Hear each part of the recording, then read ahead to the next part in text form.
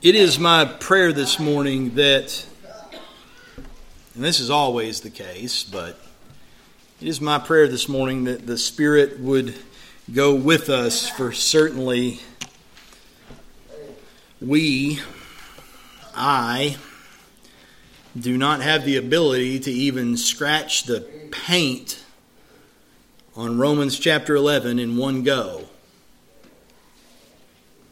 But as we endeavor here not to lose the forest for the trees or the trees for the bark, we will continue with our overview as we get ready to close out this study in the book of Romans. This morning, Jew and Gentile consigned together unto salvation. Romans chapter 11 verses 1 through 36. But before we start, as has been our habit here over the last couple of months, we're going to go back and look at the gospel that Paul is proclaiming to the church in Rome. And Paul begins by saying that he is not ashamed, but instead is eagerly obligated to the gospel. A gospel that is nothing less than the power of God unto salvation. The wrath of God revealed against men, and the righteousness of God revealed to us in making, and quite frankly, revealed to us in shutting the mouth of angels.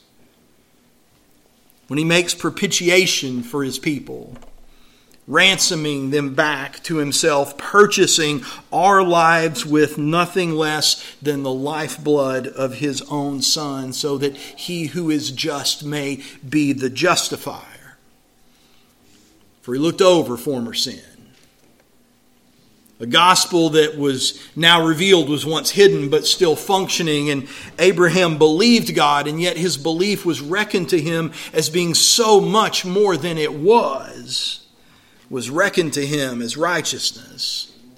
The very power of God on display, faith being credited for something greater than it was, and having been justified through the gift of faith, we, along with our father in the faith, Abraham, rejoice. Literally, we boast in the hope of God. For we were dead, born in the image of our father Adam, from dust and to dust, and yet in Christ we live, because in Christ we die. We know our identity. We are those who by the baptism of the Spirit have died with Christ, have been buried with Christ, and are risen with Christ by the glory of the Father to walk in the newness of life. A profound identity it is. Life from death. The God of creation calling into existence that which did not previously exist. All of this by the power of the Holy Spirit, not by the power of men. Men are enslaved to their own being. Romans chapter 8, verse 8, Paul says, those who are in the flesh cannot please God. But you, if you're in Christ, have a new being. You're a new creation. In the very next breath, Paul says in verse 9, that you, however, are not in the flesh, but in the Spirit, if in fact the Spirit of God dwells in you. The regenerative agent of the salvation of the cross of Jesus Christ is nothing less than the indwelling of the Spirit of Christ himself. Friends, you, however, are not in the flesh, but in the Spirit, not because you repeated a prayer, not because you were baptized at a particular time or in a particular place, but you are indeed not in the flesh, but in the Spirit, if the Spirit of God dwells in you. Man, you want to know whether or not you're born again? Does the Spirit dwell in you? This is how you know. And if it's true, then the most audacious of all statements that has ever been made to human beings is true for you, just like it's true for me. All things work together for your good. For Paul says in Romans chapter 8, verse 28, by this very Spirit that indwells him and us, that we know that for those who love God, all things work together for good for those who are called according to His purpose. You may be sitting here today asking yourself, am I called? Am I called according to His purpose? Do I have the prerequisite to be able to hang on to this promise that says that all things are working together for my good? My question to you, friend, if you want to know what the proof test is, do you love Him? Because the only way you love Him is if He has called you according to His purpose. Not do you love the things He gives you. Not do you love the idea of heaven as opposed to hell, of seeing loved ones that have gone before as opposed to not seeing them. Not even if you love the reality that all things work for good, but do you love the one who causes all things to work for good? And if you love Him, for Him, not for His stuff, but for Him, then friend, that is the evidence that you are called. And let me assure you, though trial, tribulation, and travail come, you will never have a bad day. See, we are called not just to any old purpose. We are called according to the purpose of God. Salvation belongs to our Lord. In Romans chapter 9, verse 16, Paul says, "So then, it depends not on human will or exertion, but on God who has mercy." The reality is our God, our Creator and our Savior is absolutely, positively free. He is the only free being in all of existence. He sits in the heavens and He does whatever He will. He has mercy on whom He will have mercy. He hardens whomever He will harden. And men in their rebellion will stand up and say, is there injustice then on God's part? And Paul replies by saying, not heaven forbid, but not being. It's a fallacious question. It is apart from the nature of God's existence. For all His ways are justice, the Word says. God's ways and what He does in hardening and in mercy become the very definition of what justice is. And in that we can rejoice, we can boast in the hope of God. For the good news of the gospel is that mercy and compassion are not opposed to God's justice, but mercy and compassion are part and partial to God's justice, to the extent that we can say definitively out of Scripture that if there is no mercy and there is no compassion, it is not the justice of God. For He is merciful. And He is compassionate. Oh, our God will not be accused, not being. Instead, He will be glorified. He will be glorified for His wrath as it comes against sin. He will be glorified for His mercy in the grace of the blood of Jesus Christ. Concerning the glory of God and salvation, Paul's heart breaks. His heart breaks for the lost. Those who, lacking the intimacy of salvation, instead would intend to establish a system for themselves, something that they could call law. And yet it is insufficient, for the glory of God is not in man's law. God's glory instead is displayed in the word of faith.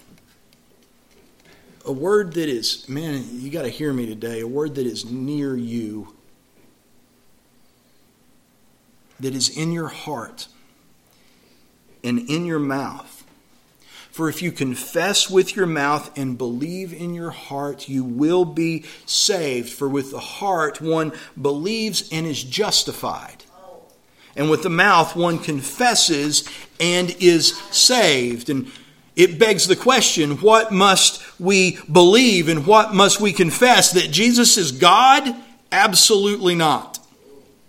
Now, you can confess that. It's a true statement. It's not sufficient unto salvation. The demons will confess such a thing. We confess instead that Jesus Christ is Lord, that His is the might, that His is the power, that He is the sovereign, that He is our Master. For everyone who calls on the name not of God,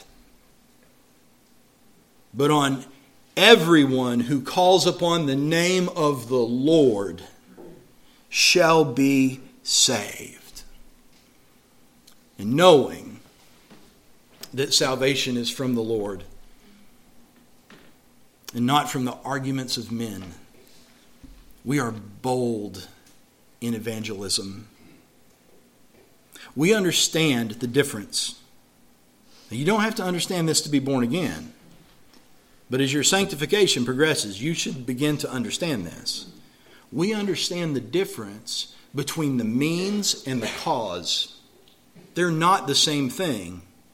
We understand the difference between the means and the cause. We understand that we are the means speaking the gospel to people who have never heard it, but we also understand that it is Christ that is the cause. How beautiful are the feet of those who preach the good news. I got to tell you guys, I don't understand why men want to bicker about the fact that they don't get to have as much part in the cause as they would like. I'm just thrilled that He would see fit to let us be the means. To let us be those that have beautiful feet because they come in a timely manner so that people may hear, and that hearing, the Holy Spirit may work upon them to produce a new creation. How beautiful are the feet of those that preach the good news. Will all believe? No. Man, I wish they would. Don't you? I wish they would. But will all believe? No, they will not. Faith comes through hearing, and hearing through the word of Christ. Oh man, I can whisper or I can holler. But regardless of which one I do, it is not sufficient for your salvation. Christ, I can show you places where He whispers, and I can show you places where He hollers. I can show you places where He splits the sky. But regardless of how He comes, when men hear His call and His voice, they are saved. For us, success is not necessarily people accepting the good news of Christ, even though that would certainly be our preference. Success is defined by the faithful proclamation of the good news of the gospel. We'll leave the effect up to God. So faith comes from hearing, and hearing through the word of Christ.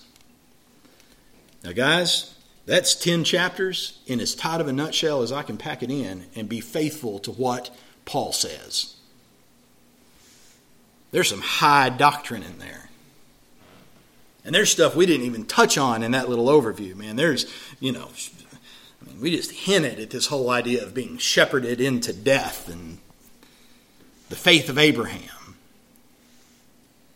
There's some high doctrine in there. And I would have you note that as high and as precise and quite frankly demanding. I mean, look, guys, people either love Romans or they hate it. And the reason they either love it or they hate it is because it is so precise of a book that if you take it for what it says, it paints your doctrine into a corner. and doesn't leave you room to wiggle. And yet, in light of this high and heavy doctrine, the effect on Paul's heart is profound. Understanding God's free and sovereign election does not stifle the apostle's heart. It doesn't make him stoic.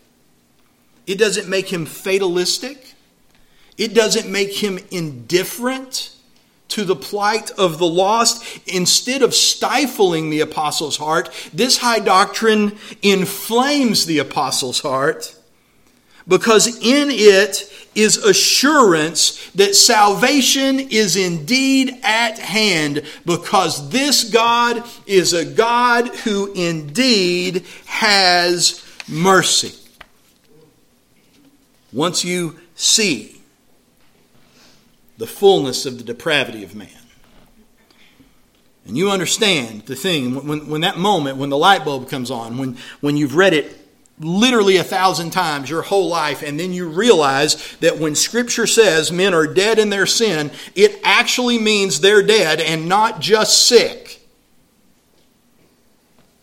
When you understand the depth to which men fell, that they fell all the way into the grave,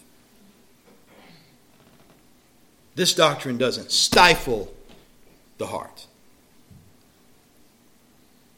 It assures it.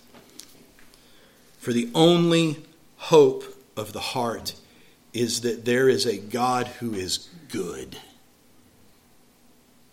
And in His goodness, without any merit of our own, speaks life into the midst of death. Which is exactly where we see the heart of Paul longing at the beginning of Romans chapter 11, in verses 1 through 6. So for context, in chapter 10, verse 21, but of Israel he says, Paul's very own people, his brothers and sisters according to the flesh. But of Israel he says, all day long I have held out my hands to a disobedient and contrary people. You see the heart of God. He's not indifferent. He's not fatalistic. Even though He's the one that is speaking their destiny, we see His heart and going, man, I'm here. Won't you come? We see that heart reflected in the new creation in Paul. He has a heart that is being sanctified, that is being molded after the heart of his Savior. I ask then, has God rejected His people? Not being. I know it says by no means, but if you've been tracking with us this far, you know that's not what it means in the Greek. Not being. That's not his character. That's not who He is. I ask then, has God rejected His people not being? For I myself am an Israelite, a descendant of Abraham, a member of the tribe of Benjamin. God has not rejected His people whom He foreknew. Do you not know what the Scripture says of Elijah, how he appeals to God against Israel? Lord, they have killed your prophets, they have demolished your altars, and I alone am left, and they seek my life. But what is God's reply to him? I have kept for myself 7,000 men who have not bowed the knee to Baal. And so too at the present time there is a remnant, chosen by grace. But if it is by grace, it is no longer on the basis of works. Otherwise, grace would no longer be grace. Paul says, man, has he rejected his people? Absolutely not. It is contrary to his character. Paul cites himself as an example. A man who was absolutely opposed to everything of the cross and was pursuing the destruction of the kingdom of God as hard as he could go underneath a system that had developed by men like himself and was employed by himself that he called law when the sky split open and Jesus Christ said, not today. Salvation belongs to the Lord. It comes by grace, not by works. The perspective of men is limited.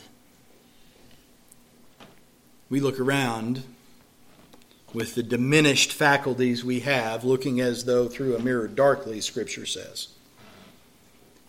We look around and we observe and we analyze. And we believe we understand. Apart from the Spirit, we do not. And so here you have a great man of God recalling the perspective of another great man of God. And he's reminding and preaching to himself in doing so. And he calls back to Elisha in the events of 1 Kings chapter 19. And the narrative runs from verse 1 through 18. And guys, I looked at this and, we're just going to look at a couple of big sections today because there's just no way to chop it up. And in 1 Kings chapter 19 and verse 1, it says that Ahab told Jezebel, she was aptly named, all that Elijah had done. And what was all that Elijah had done? What all that Elijah had done was being zealous for the name of the Lord his God. And how he had killed all the prophets with the sword. As a matter of fact, in chapter 18, it says he hacked them to pieces. And Jezebel sent a messenger to Elisha saying, so may the gods do to me and more also if I do not make your life as the life of one of them by this time tomorrow. And then he was afraid, and he arose and ran for his life and came to Beersheba, which belongs to Judah. He left his servant there. But he himself went a day's journey into the wilderness and came and sat down under a broom tree, and he asked that he might die. You got to love that. Not willing to kill himself, but Lord, if you would just end me, that would be great. He asked that he might die.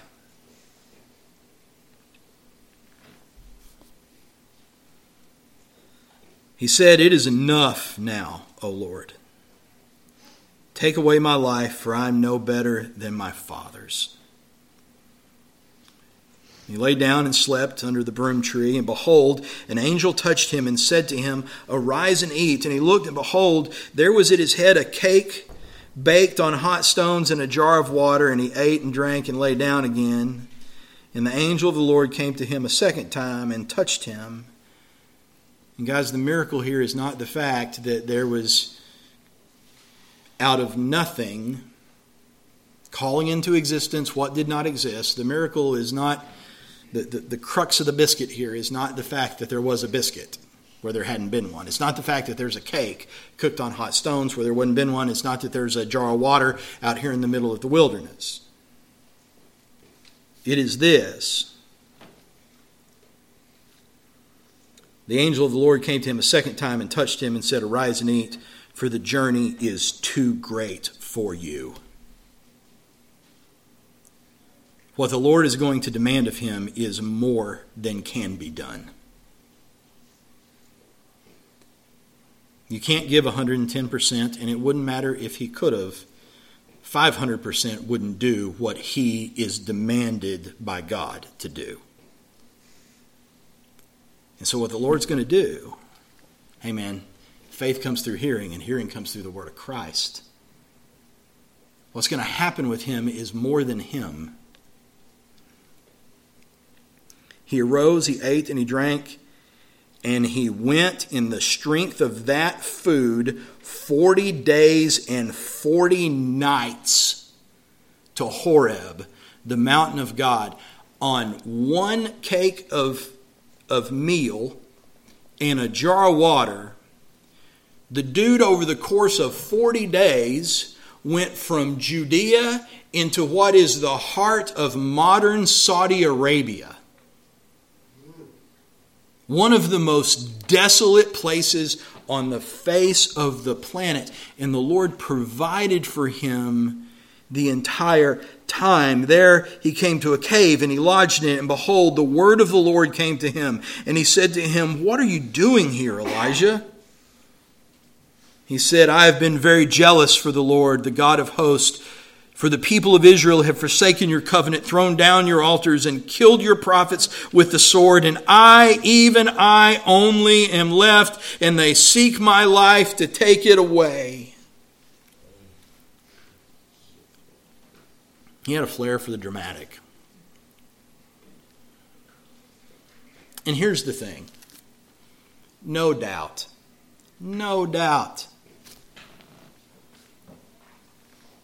Elisha feels that to the bone. I mean, good grief, the guy hasn't eaten in 39 days. He literally has the entirety of the government pursuing him. Not to mention the realities of this present darkness. But what Elisha sees in his limited perspective through a mirror darkly, God does not have agreement with. And even though what he feels is a legitimate emotion and a legitimate feeling, the Lord refuses to validate it.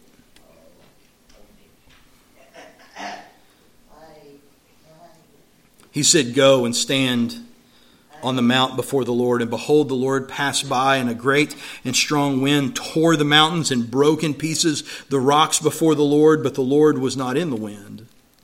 And after the wind, an earthquake, but the Lord was not in the earthquake. And after an earthquake, a fire, but the Lord was not in the fire. And after the fire, the sound of a low whisper. And when Elijah heard it, he wrapped his face in his cloak, and he went out and he stood at the entrance of the cave. And behold, there came a voice to him and said the exact same thing it said before. Before the wind that split the rock, before the fire, before the earthquake. "What are you doing here, Elijah?" And he said, "I've been very jealous for the Lord, the God of hosts, for the people of Israel have forsaken your covenant, thrown down your altars, and killed your prophets with the sword. And I, even I only, am left, and they seek my life to take it away." And the Lord said to him, "Go and return on your way to the wilderness of Damascus. And when you arrive, you shall anoint Hazael to be king over Syria. And Jehu, the son of Nimshi, you shall anoint to be king over Israel. And Elijah, the son of Shaphat of Abel Meholah, you shall anoint to be a prophet in your place. And the one who escapes from the sword of Hazael shall Jehu put to death. And the one who escapes from the sword of Jehu shall Elijah put to death. And yet I will leave 7,000 in Israel, all the knees that have not bowed to Baal, and every mouth that has not kissed him." Now look, you would think if anybody's qualified to give an opinion, it would be Elisha. The guy just went for 40 days from Judea all the way into Saudi Arabia. And if you have that idea in your mind about Arabian Nights, it's like at the beginning of Aladdin where, Robin Williams is doing his thing and there's the camel walking over one dune after the other, after the other, after the other. This is the place that's where that image comes from. No water. 120 degrees during the day, 40 degrees at night. This dude just walked all the way out there to be asked the question, "What are you doing here?" Twice. And then to be told, after he gave a very, very heartfelt lament, "You just don't know what you're talking about. So what I'm going to need you to do is go back. Just truck her right back over there." You're going to anoint some guys. By the way, your ministry's done. Your replacement, you're going to be caught up, man. We've got stuff waiting for you, but you're going to have to wait till the revelation to get there.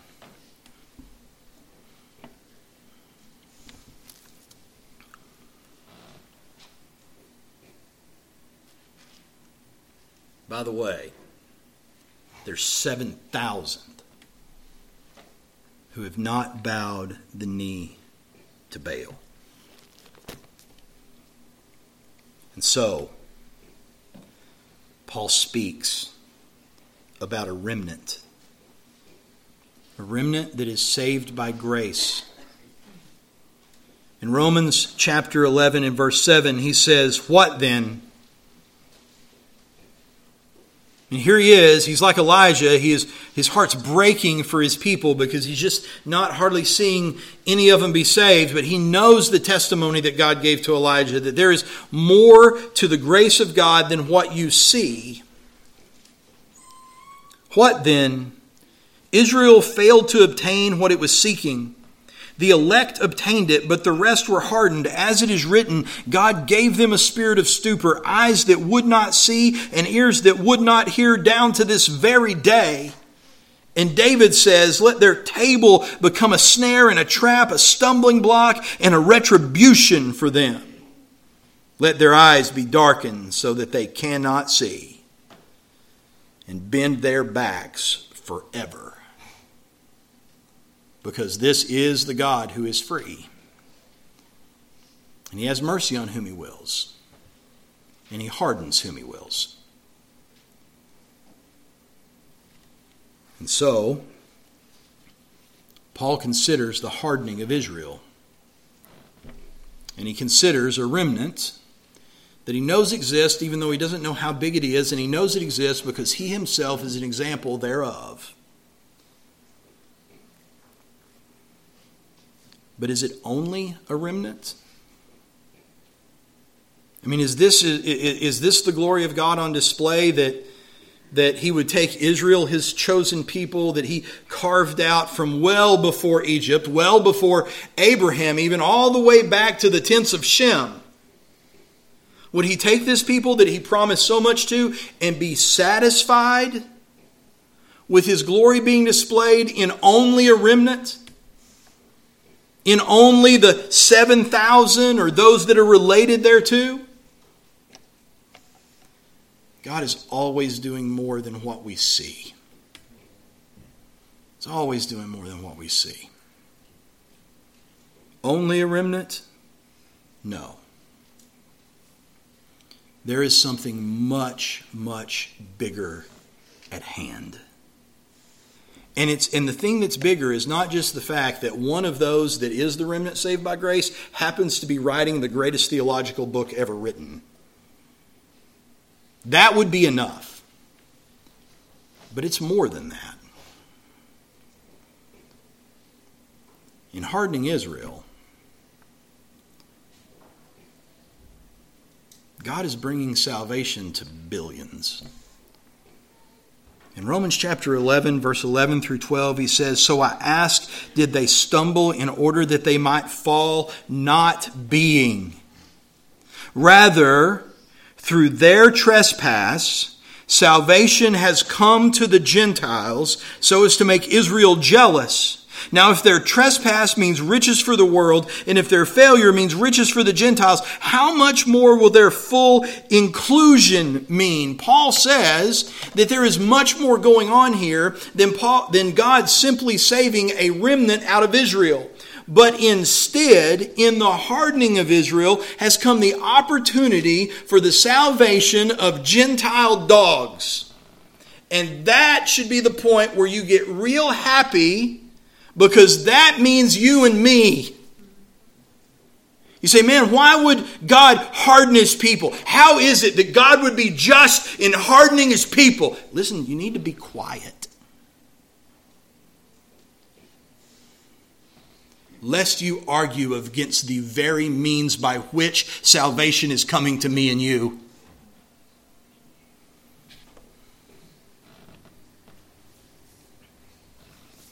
And there's a day coming for them And it is not divorced from us. No more than the salvation of our day is divorced from them.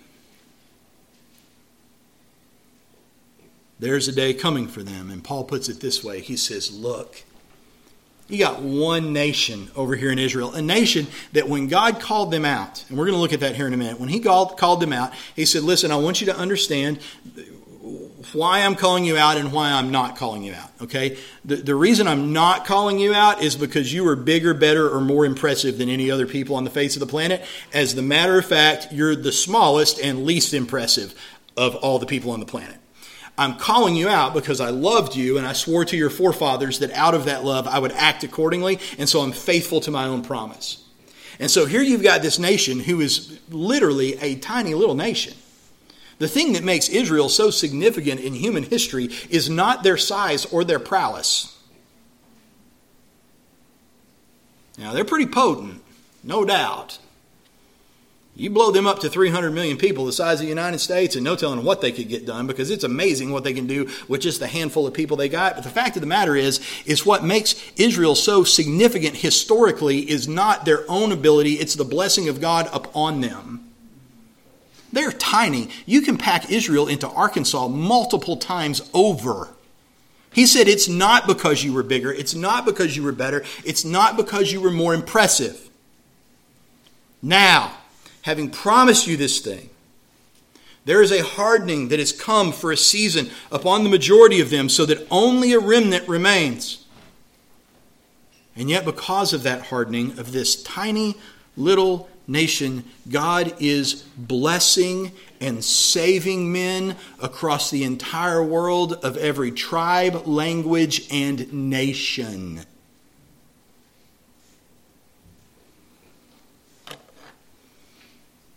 So, Paul says, if-then statement.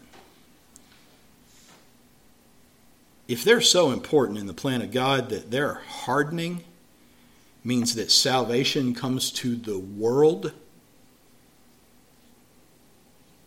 then what happens when he shows them compassion and grace? If hardening them produces blessing for mankind, then what does it mean when he shows them his glory in salvation?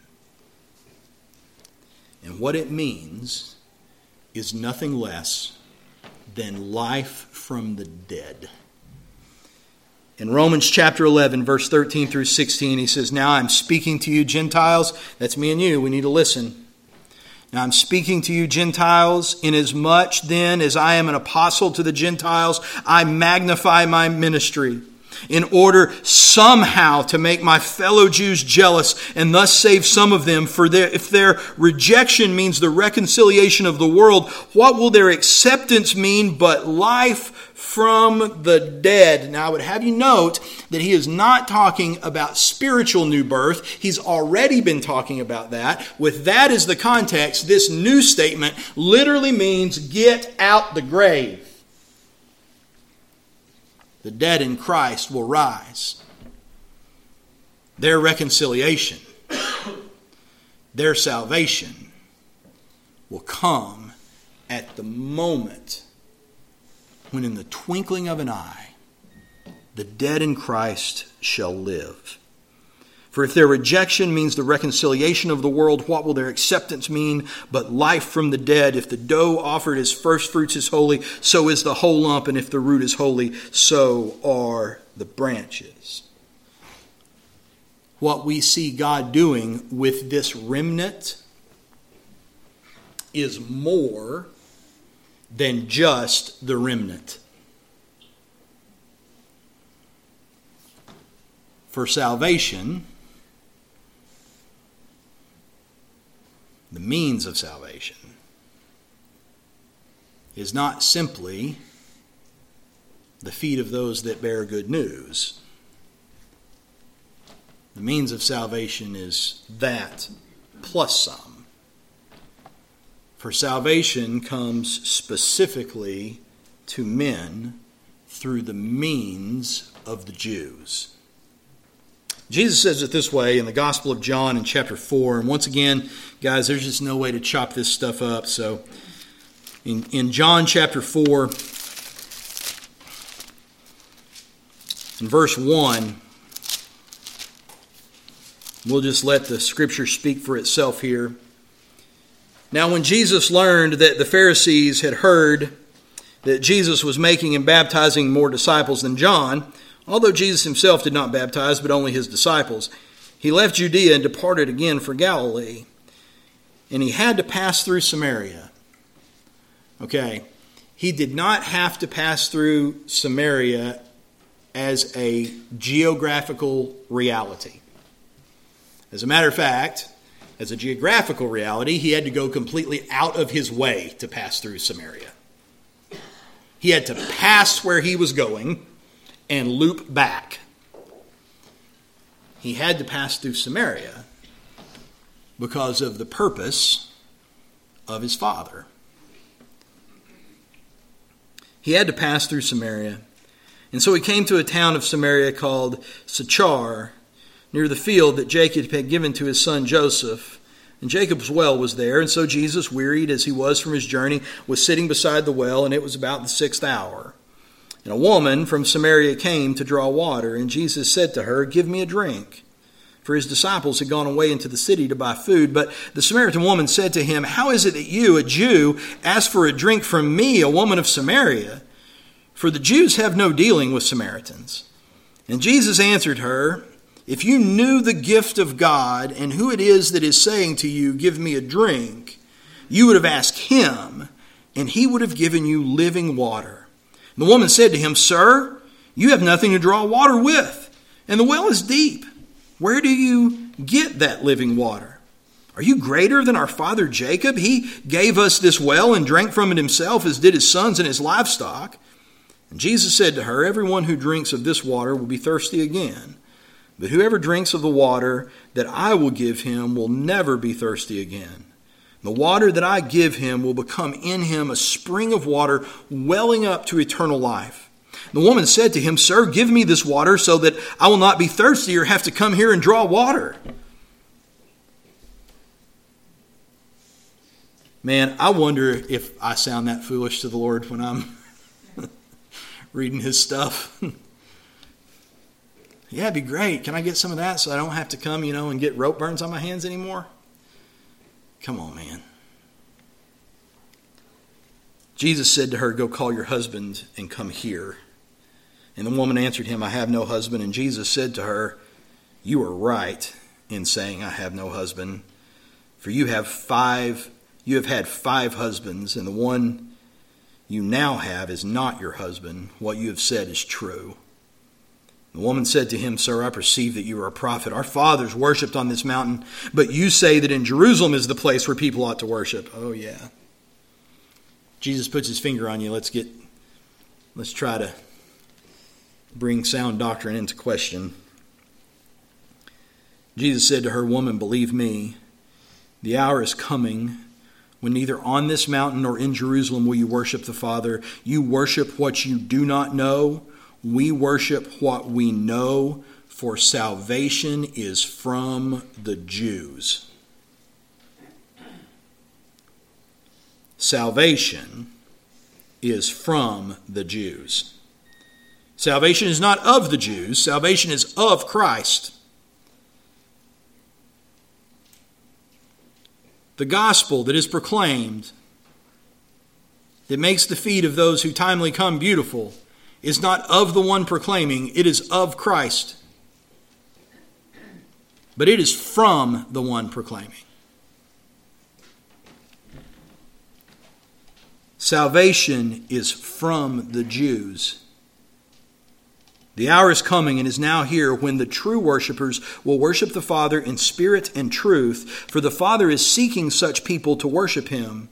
God is spirit, and those who worship him must worship in spirit and truth. And the woman said to him, "I know that Messiah is coming, he who is called the Christ. When he comes, he will tell us all things." And Jesus said to her, "He who speaks to you, I am."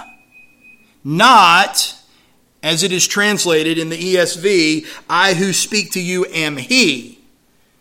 This is the ego eimi. This is the statement of His deity. He who speaks to you, I am. I am the Messiah. I am the Christ. I am the one who is telling you the manner in which you will worship in spirit and truth. And I want you to know that salvation is not from the Samaritans. It's from the Jews. Oh, we abuse Israel today. So often in the church today, we fall into one of two extremes of the doctrine of the people of God in national Israel. We either treat them like a lucky rabbit's foot. If we buy Israeli war bonds, then our 401k will do well. Or we look at them as they are indifferent and having been replaced by a Gentile church when nothing could be further from the truth, but instead it is through them and the salvation that was promised to them in which we have been grafted. There is so much more, even in the midst of Paul's heart breaking. Hey man, listen, the gospel will put you in a place where you have emotions that seem to be contrary to each other. At the same time, his heart breaks over the fact that his people have been hardened and there's only a remnant and the majority are lost. And yet he celebrates the very fact that because they are, that means just millions and millions and millions of Gentiles are being saved. Buddy, you don't want to be in that position. I don't want to be in that position. We leave that to God. I couldn't make that call. But all of His ways are justice. And so He hardens whom He wills. And He has compassion on whom He wills. And friends, I celebrate it. Because in hardening them, He had compassion on me. You say, man, that sounds awful self-centered, dude. I can't help it. I can't help it. I boast in the hope of Christ that He gave me. There's more here than a remnant. Salvation is from the Jews. They are being hardened specifically so that blessing may come to the world. God hardened His people in order that He might have mercy on Gentiles like me and you. And so He says in Romans chapter 11 and verse 17, if some of the branches were broken off, it's those whom He hardened. If some of the branches were broken off, and you, although a wild olive shoot, were grafted in among the others, and now share in the nourishing root of the olive tree, do not be arrogant toward the branches. Friends, you were grafted in. I was grafted in. We were grafted into a salvation that was never made as a corporate promise to our people. Now look, we were foreknown. Paul says it straight up. We were foreknown. That means intimate with beforehand, not head knowledge. This is heart knowledge. We were foreknown. We were predestined. We were called. We were justified. We're being sanctified, and we will be glorified. And all of that is absolute in the sovereignty of God. It is going to happen, man. If you were foreknown, you will be glorified. And in the midst of that, you will repent. You will believe. You will walk in the gift of faith. You'll do all of the things that are required of the people of God. But the fact of the matter is we are those who are grafted in. There were branches that were broken off so that the heart of God may be fulfilled in your salvation and mine, so that you can be a branch, a wild olive shoot, grafted in to a tamed olive tree. So don't be an arrogant branch. Because, buddy, it's not me and it's not you that supports the root. It's the root that supports us. Life flows from it to us through a promise made in such a way that salvation comes from the Jew. If you are, remember, it is not you who support the root, but the root that supports you. Then you will say, well, branches were broken off so that I may be grafted in. I must be special. That is true. They were broken off because of their unbelief. Oh man, God never broke off anyone that believed. They were broken off for their unbelief. But you stand fast through faith. So do not become proud, but fear. Because as we know, that faith is not your own, but the very gift of God to you. For if God did not spare the natural branches, neither will he spare you. Note then the kindness and the severity of God. Severity towards those who have fallen, but God's kindness to you, provided you continue in his kindness. Otherwise, you too will be cut off.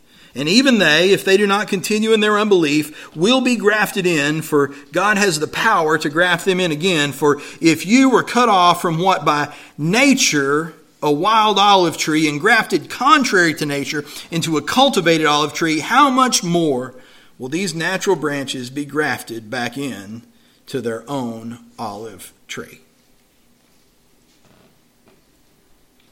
This is not in the notes, and I think it is just pastoral advice here, opinion.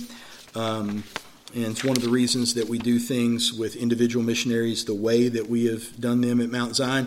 Guys, I got to tell you, I think when it comes to our cooperative mission efforts, we should be spending a disproportionately large amount of resources on evangelizing the Jew.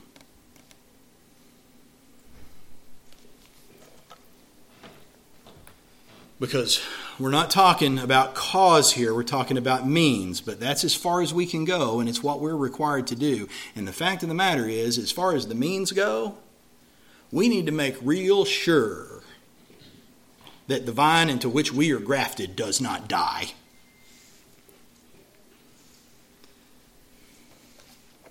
It won't. Oh man, God's purpose isn't going to fail. It always succeeds. And yet, just like we looked at with Paul, the knowledge of that fact does not make us complacent. Doesn't make us stoic. Doesn't make us fatalistic. As a matter of fact, the knowledge that it won't fail should make us bold in going about the things that he has given us to function as the means, because the thing we are driven by is not pragmatism, but a burning heart. Because let me tell you, if you want to apply pragmatism to what God says about his own sovereignty, then what it would do is make you lazy and indifferent. But that's not what drives his people. His people are driven by the heart that loves the gospel and loves the kingdom for the sake of the gospel and the kingdom.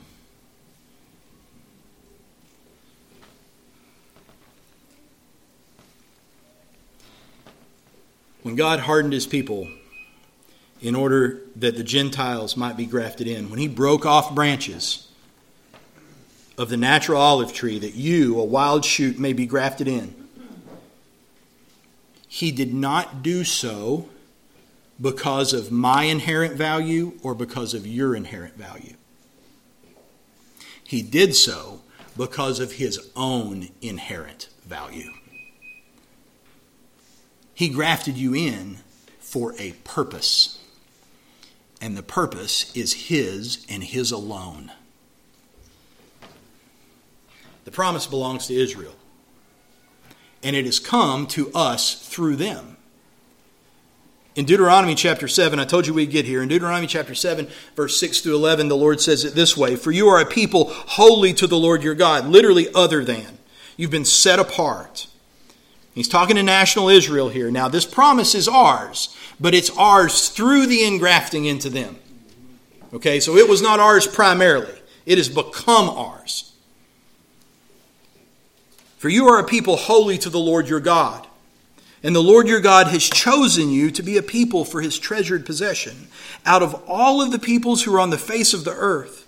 It was not because you were more in number than any other people that the Lord has set his love on you and chose you, for you were the fewest of all peoples.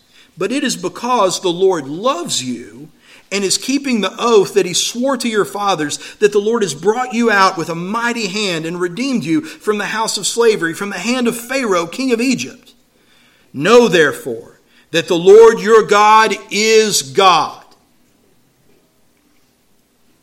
I love the way he phrases that. He doesn't say, know therefore that God is your Lord.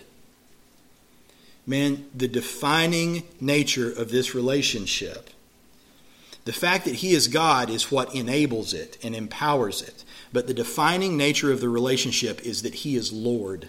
Friends, he's God of the demons. But they don't recognize him as Lord. Know therefore that the Lord, your master, is God and nothing less. Man, that'll get you froggy right there real quick. Make you do crazy stuff. Like eat one little cake off a hot rock and drink a jar of water and go 40 days into the desert. Just to have the question asked, what are you doing here? So you can turn around and go 40 days back. And just get your clock cleaned while you're at it. I'm out here by myself. There ain't nobody else left. Get back. I reserve for myself 7,000 who have not bowed the knee.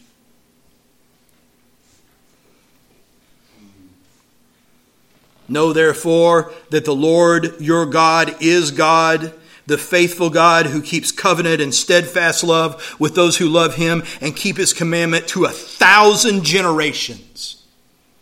Repays to their face those who hate him by destroying them.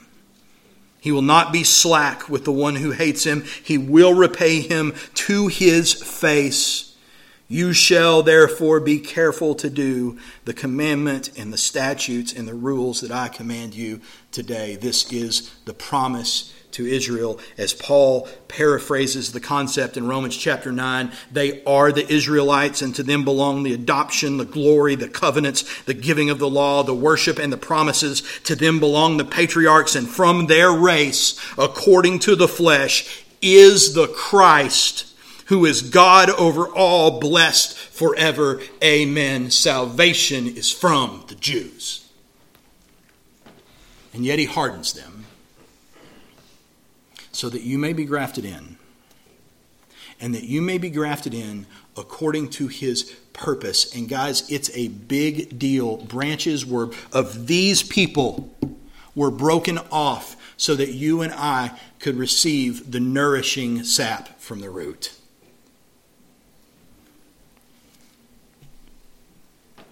We're not trophy children. Man, the church has got that messed up today. We're not trophy children. Church, by and large, all too often we think we are. That's why when you find yourself in the Revelation, people just can't wrap their heads around the doctrine that is right in front of their face. Do you think that the Lord would really ask his people to suffer in such a way? Yes. He required it of his only begotten Son. What makes you think he wouldn't require it of me and you?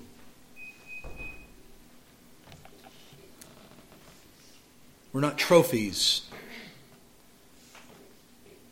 Man, he broke off natural branches to graft me and you in.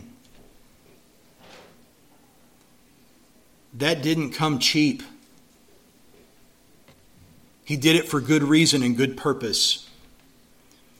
He expects the outcome of his grace. What was his purpose? His purpose was absolutely genius. That by breaking them off and grafting us in, not only would he save us, but he would provoke that which was not the remnant to jealousy in such a way that the entirety of Israel would be saved. Phenomenal. In chapter 11 and verse 25 of the book of Romans, Paul says, "Lest you be wise in your own sight." Lest you get to be in an arrogant branch, thinking it's all about you. It wasn't about you. Here's the crazy thing. It was about them. And being about them, it saves you. In saving you, you save them and you and them, and back and forth until the glory of God is on the fullness of display for all to see. Lest you be wise in your own sight, I do not want you to be unaware of this mystery, brothers, that a partial hardening has come upon Israel until the fullness of the Gentiles has come in.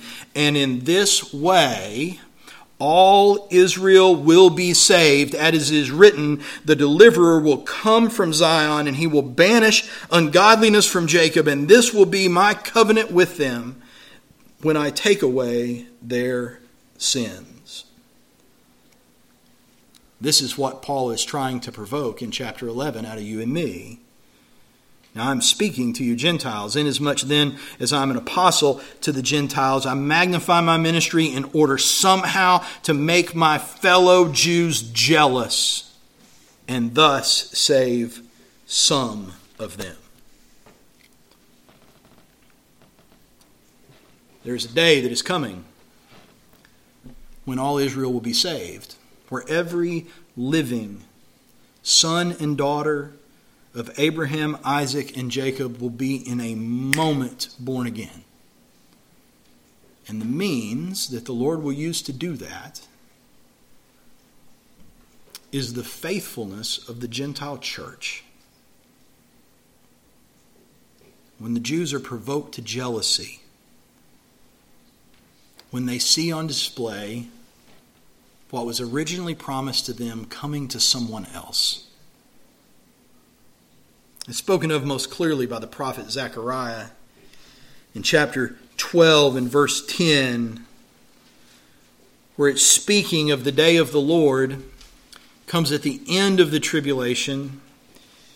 He says, I will pour out on the house of David and the inhabitants of Jerusalem a spirit of grace and pleas for mercy, so that when they look on me, on him whom they have pierced, when he splits, according to Matthew 24, the eastern sky, and the sign of the Son of Man is seen in the heavens, and he gathers his elect from the four winds, from one end of heaven to the other, when the dead in Christ rise, and in the twinkling of an eye, those of us that are left together are caught up to be with the Lord in the air. When they look on him whom they have pierced, they shall mourn for him as one mourns for an only child. Guys, that is brand new for them. They didn't even recognize him until this point. They will mourn, weep bitterly over him as one weeps over a firstborn. And on that day, the mourning in Jerusalem will be as great as the mourning for Hadad Ramon in the plain of Megiddo. The land shall mourn, each family by itself, the family of the house of David by itself, their wives by themselves, the family of the house of Nathan by itself, their wives by themselves, the family of the house of Levi by itself, their wives by themselves, the family of the Shimeites by itself, and their wives by themselves, and all the families that are left, each one by itself, and their wives by themselves. And on that day, there shall be a fountain opened for the house of David and the inhabitants of Jerusalem to cleanse them from sin and all uncleanliness. And every single arrogant branch that ever said, is the Lord unjust, and has he forsaken his people, will have their mouth shut at that moment. When every single one will be saved. When the church of Jesus Christ amongst the Gentiles that has been grafted in because they were hardened does what the church is supposed to do.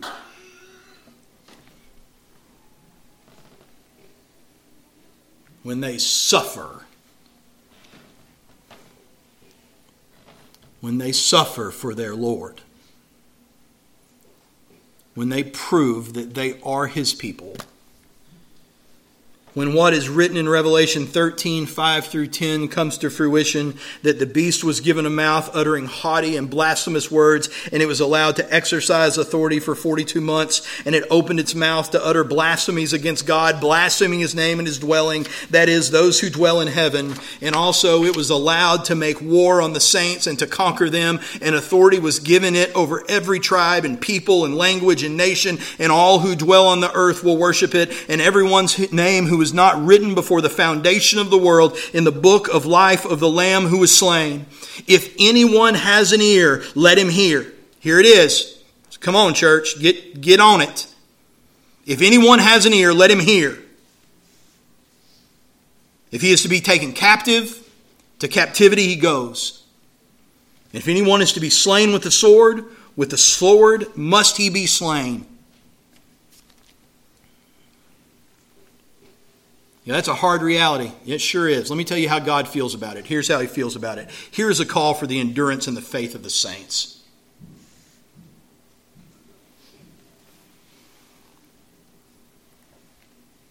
He is no fool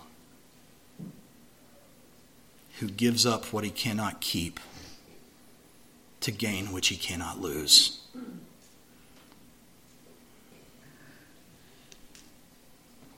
And that day, after years of the most brutal captivity and suffering that the world will ever know, after years of grafted in Gentile branches being faithful, dying by the droves,